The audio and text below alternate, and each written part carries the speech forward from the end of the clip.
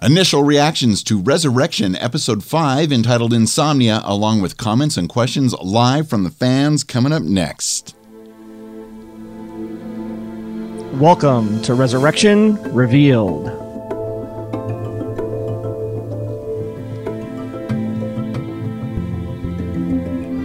This is Resurrection Revealed. It's the unofficial podcast and blog by fans and for fans with theories and talk all about ABC's Resurrection.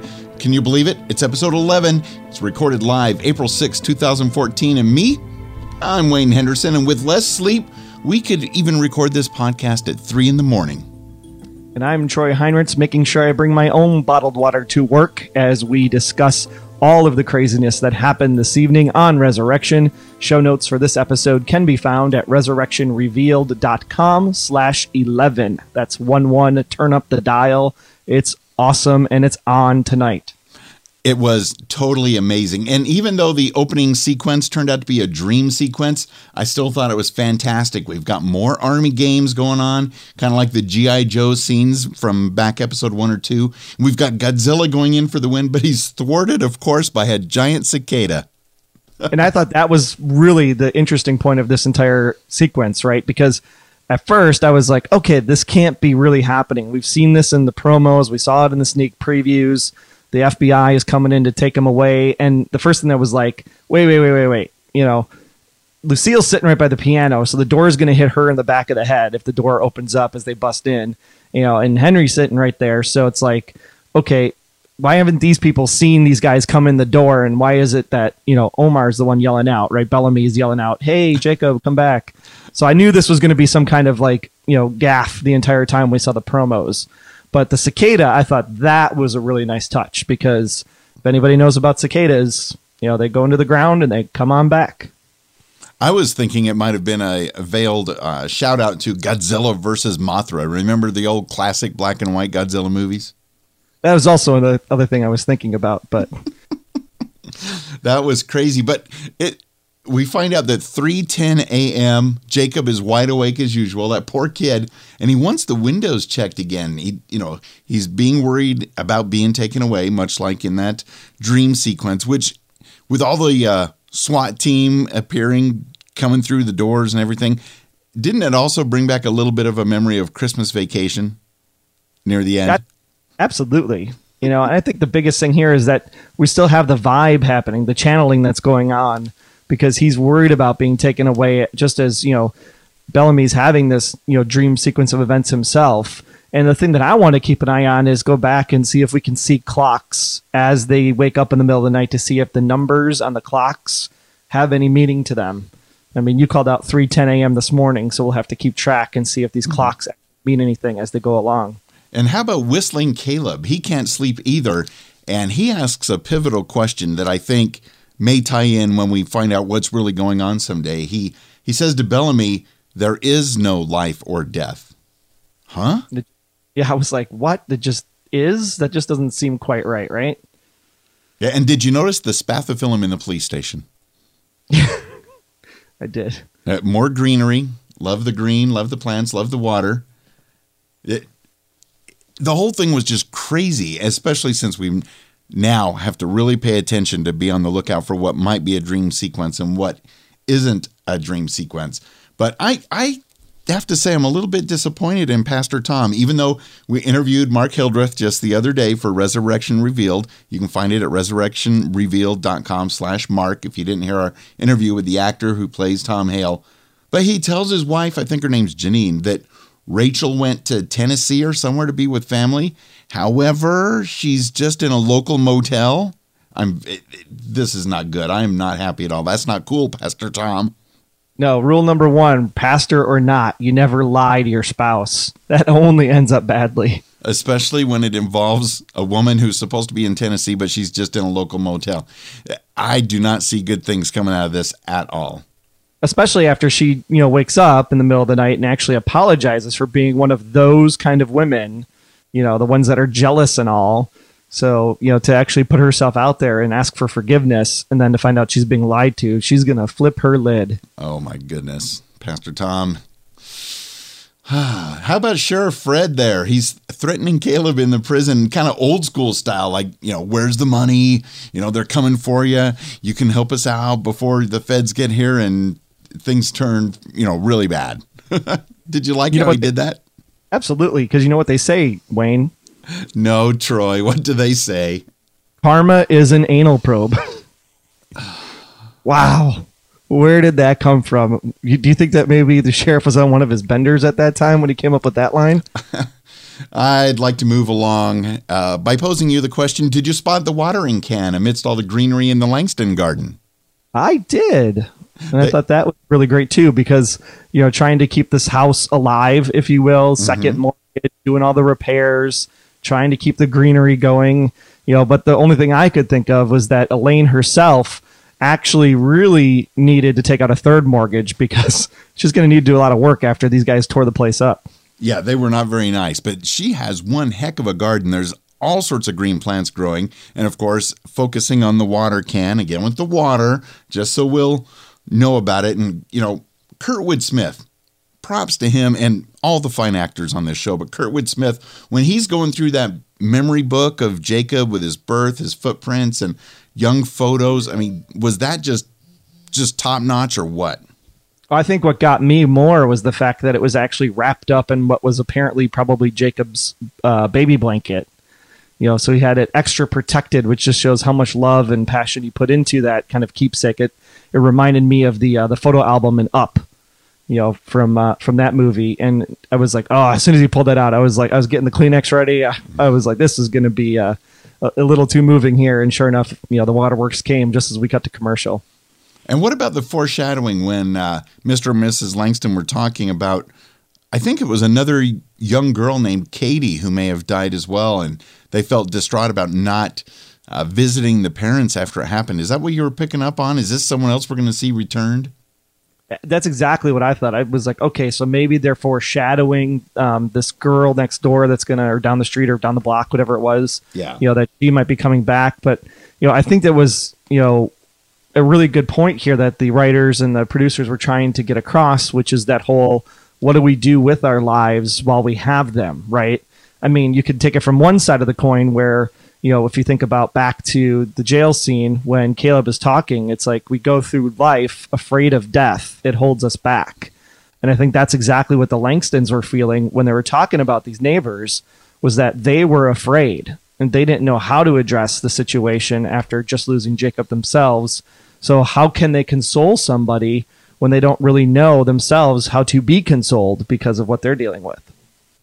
They're getting deep on us there, Troy. That's well put. It is something that we definitely should all be thinking about. I want to know how, and listeners, of course, we want to hear your thoughts and theories. Be sure to call them in for our main show. The number is 904-469-7469. Troy, what's that number again? It's 904-469-7469. Or, of course, you can just visit the website, resurrectionrevealed.com/feedback. Or if you got one of those cool things called smartphones, they're smart for a reason. You can just record a voice memo and email it on in again to feedback@resurrectionrevealed.com. That does sound rather smart. I want to know, how were you feeling earlier in the episode when Elaine Richards is blaming Bellamy for her losing her job at the bank and all the other stuff going on with her? What? Well, I thought the conversation between her and Maggie was actually a lot more telling, right? Because here she's been blaming Maggie for kind of like putting her down and making her feel less of herself the entire time. And really what she's doing there is kind of, projecting the exact way Caleb made her feel, because we see later in the episode, Caleb having that conversation with Elaine, and Elaine's like, it's because of you that I don't trust anybody. It's because of you, Dad, that I don't let anybody in. Why I haven't found a male suitor, to actually spend time with me, not so much because of the fact that I have to take care of the house and Ray. So here she's projecting her feelings about how she feels about Caleb's parenting onto Maggie. And Maggie comes right back, and great job by Devin this evening, because she's just like, look, I was playing beer pong, man, and you're, got a job and taking care of your brother and, taking care of the house, and you're an awesome woman. And I'm just, just a frat sorority kind of girl. Well, On the plus side, with Elaine losing her job at the bank, at least we don't have to worry about Caleb going in and playing around on her bank computer at the office anymore. All that does is just bring in viruses. It is so dangerous. And that, you know, there's all sorts of judgment that we can question on this episode. Of course, I question my own judgment a lot, but the characters on this show, I'm questioning Pastor Tom's judgment in bringing Rachel, who is supposed to be far, far out of town visiting family. He brings her to Dr. Maggie Langston's office, and I'm thinking, word about this is going to go out as well. And when, you know, Mrs. Hale puts two and two together, again, it's just getting worse by the minute, isn't it? Because then the big bombshell, one of the big bombshells of the evening, tell us about it, Troy, because I was like, seriously? Wow. Well, I was a little miffed because I did happen to catch one of these, you know, skipping through the commercials, watching Grey's Anatomy, Scandal, Once Upon a Time in Wonderland, Nashville. You can say I'm kind of an ABC snob, if you will, because I kind of stick my Channel 7 here in Chicago and just stay with ABC most of the time. And I was just angry when I just skipping through and I just happened to catch the tail end and it was like, oh, you're pregnant. And I was like, no, why did you tease that? Because that's like so huge when you think about this show, because I mean, she said it right, you know, Rachel said it right in the episode, and we're going to get a chance actually this week. We're going to be talking to Kathleen Monroe, who plays Rachel on the full episode later this week, and we're going to talk about this specifically because she says, well, it just can't be. I must have been pregnant before I died. And so now we're getting this kind of perplexing thing of, okay, well, if she gets a second chance at life because she committed suicide, but now technically she committed murder at the same time because apparently the baby seems to be fine. Otherwise, Maggie would have said you were pregnant, but you lost the baby. You know, so at this point, it seems like the baby's still viable. You know, that's just mind blowing when you think about, you know, anybody could get a second chance at life, which goes right back into the spiritual conversation of the fact that anybody could be saved by Jesus dying on the cross and coming back to life. And that just rattled my brain tonight. That was huge. Yeah, we're definitely going to have to bring that up. And listeners, if you have questions for her as well, again, 904-469-7469, because I'm curious to find out, and we're bound to know within a couple episodes, you know, for example, if Rachel and her baby both died, you know, when she drove the car off the bridge into the river, assumably, is the baby also returned? Or did the baby just having to live through the whole thing because the baby was inside? Yeah, and Maggie hints at that, right? She says, you know, hey, and might have a possible fourth that has this condition when she calls her friend at apparently like the CDC or whatever it was. I couldn't quite catch it, but a doctor friend that deals with these kind of weird cases. So we're going to probably see him coming into town, you know, at some point here in the next episode or two, you know. But I think the bigger shocker of the evening was the fact that Elaine actually did learn something from Caleb's bad parenting, and that was how to swing a hammer. Sledgehammer Elaine is going to be her nickname. She did a great job. And of course, Under the Porch Walk. Of course, Under the Porch Walk. It explains the Midsummer's Night construction projects that Caleb's been working on. And yeah, she wields that sledgehammer pretty well. So watch out. I do like the fact that, you know, the sheriff and Bellamy are kind of teaming up and understanding that something bigger is going to happen if the feds do get involved. So, and I love the line he kind of sits there with Bellamy and he was just like, you know, because if they come after Caleb, they're going to come after Jacob. And it's like, no offense to you, but I don't want any of your pals running through my town. You know, that's a fair enough statement. Very still of outsiders. So I'm really curious to see how the rest of the church actually reacts when they find out that Rachel and her reborn child is in the mix. Well, judging by a few that we've seen already in their particular church, it may not go over all that well. Now, I will say, you know, because Elaine has done a lot of things over the past few episodes where I've been like seriously questioning her judgment, but she does redeem herself by turning over the money. So I give her props on that. She finally, you know, after having that speech with her dad in prison, kind of has come to see the light. And what about Whistling Caleb? He seems to know secrets about Agent Bellamy's past and the child or something that seems to haunt Bellamy. So I want to know, how does Caleb know these things? Well, the best thing about this entire sequence was that, when they were taking Jacob away, Jacob kind of morphs into this boy's face. So you're kind of tricked at the beginning, right? Because you're thinking, okay, this is a similar situation. Bellamy had something that went wrong. The kid was actually probably taken away from a foster situation because he made a bad choice on the foster placement and things of that nature. And then as the thing progresses along, you're kind of like, oh, okay, so he was taken away because Bellamy puts him in this foster situation, and the dad looked kind of shady to begin with. Yeah. So maybe the kid killed the dad because you were still thinking the kid got taken away at the end of the day. And then, of course, we get to the end of the scene where the kid's actually being rolled out on the cart, we assume, because he picks up the blue ball. And then you're like, oh, snap, that's the ball he's throwing in the office in the pilot episode. And you're like, wow, that was just moving. Exactly. Because he can't get that kid out of his mind, and who could?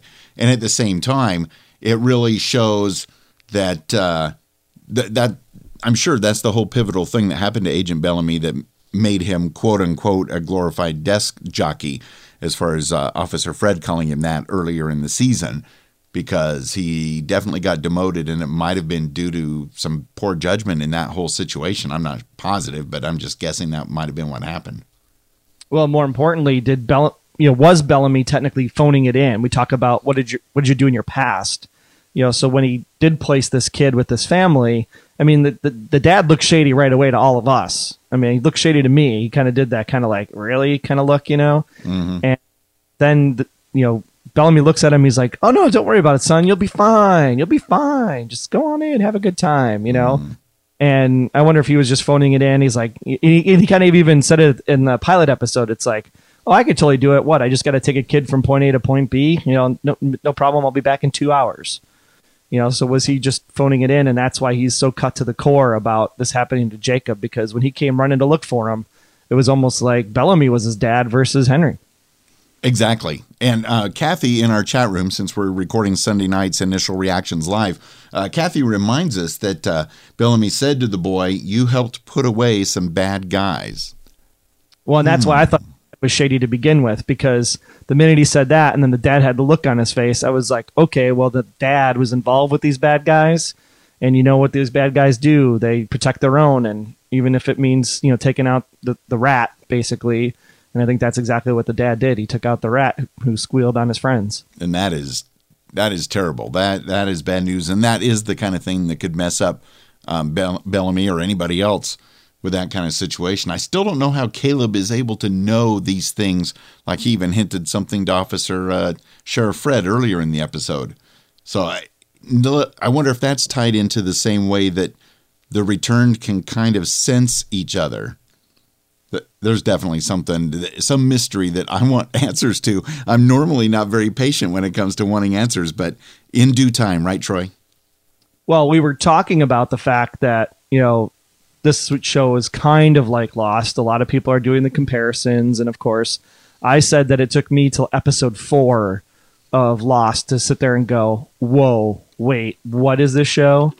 And for me, Resurrection is going to be Insomnia episode 5, because tonight's big, mind bender is exactly the thing where we're going to be like talking about this for like the next 5 days, because when he comes over to the water, he's a con man, right? So we should have all been playing along with the con. He's not sick. He's fake being sick so that he could get this drink of water. So Bellamy can turn around, and what an awesome camera shot to go through, if you're reborn by the water to then disappear by the water. That was amazing, the way they shot that scene. I'm still blown away. I'm like, how on earth is it possible that Caleb was able to disappear? And obviously it sounds planned. Where did he go? And of course, I'll be able to tell when I rewatch the episode again. Did he take the money with him when he left? Oh, I didn't even look for that. That's really cool. I'm going to have to go back and watch myself now, because I did not notice. Can you take things from this world into another world, if you will? Things that are tangible? It's a very good question. Well, might harken back to some other literature like the Dark Tower series. Oh, I love it when anything ties back to the Dark Tower series, because in the police station, we know that they were at least audio taping the conversation. They were listening in when Elaine was talking with Caleb. So even in a small town like this, I assume there's video cameras. I don't know if it'll show us anything, but we need to know what happened. And did the money disappear at the same time as Caleb, or was he able to quickly, when he disappeared, hop over, grab the money, and then disappear with everything? I'm not sure, because he really wanted that money, I think. Or do you think he's just being a good dad and had it hidden? The only reason he robbed the bank was so he could leave it for Elaine and kill that security guard in the armored truck. Well, yeah, the killing part, I think he just did to kind of cover his tracks. I don't think he really intended to kill the guy in the third, because he just didn't know what to do, because last time there wasn't a third person there. And since he did leave the note in the only place Elaine could find it, I'm going to say the money was just truly for Elaine. So his intentions were to take care of his family, but he could only take care of his family the way he was, because even Caleb said, it's like, we are what we are. So Caleb still has his epileptic seizures. Rachel still has her child in her womb. Caleb is still a con man criminal. And Bellamy, this is where he starts to freak out, because he's the person that loses children. So he wanted to make sure that Jacob was safe. Because he goes into something that Steven in the chat room actually brought up was, the dreams, can they be foreshadowing of future events? And Bellamy picks up on that right away. If Caleb disappeared like he did in the dream, that Jacob started to disappear, I got to go make sure he's safe. Yeah, and I thought for sure, since it was nearing the end of the episode, that he was going to get there and Jacob would be gone. But Jacob is safe, at least for now, so that's good. But how does Jacob sense that Caleb has disappeared? He knows. Well, it's a plane of existence, right? So if you're in the existence and then you're not in the existence, if you're not on that same astral plane, let's call it, to go with a different type of religion, if you're on that same astral plane, then if you're not on that astral plane anymore, you would have that, kind of separation, and you could feel that energy leaving, if you will. So, or in the case of Kathy in the chat room, she still thinks it's sci-fi because she's talking teleportation. Did aliens beam them back up to the ship? I didn't see him flip open a tricorder or anything, but then again, Astro was on the Jetsons. I love that dog. Sure, and orange is close enough to red, so kind of in a red shirt. So all things we can think about as we talk about our future episodes. So things that you guys can look out for, fans, as we wait to talk to Kathleen Monroe this week. You can, of course, tell us, did you see the money bags? Are they still on the floor? Call in 904-469-7469. That number again, Wayne? I would say that it's probably 904-469-7469.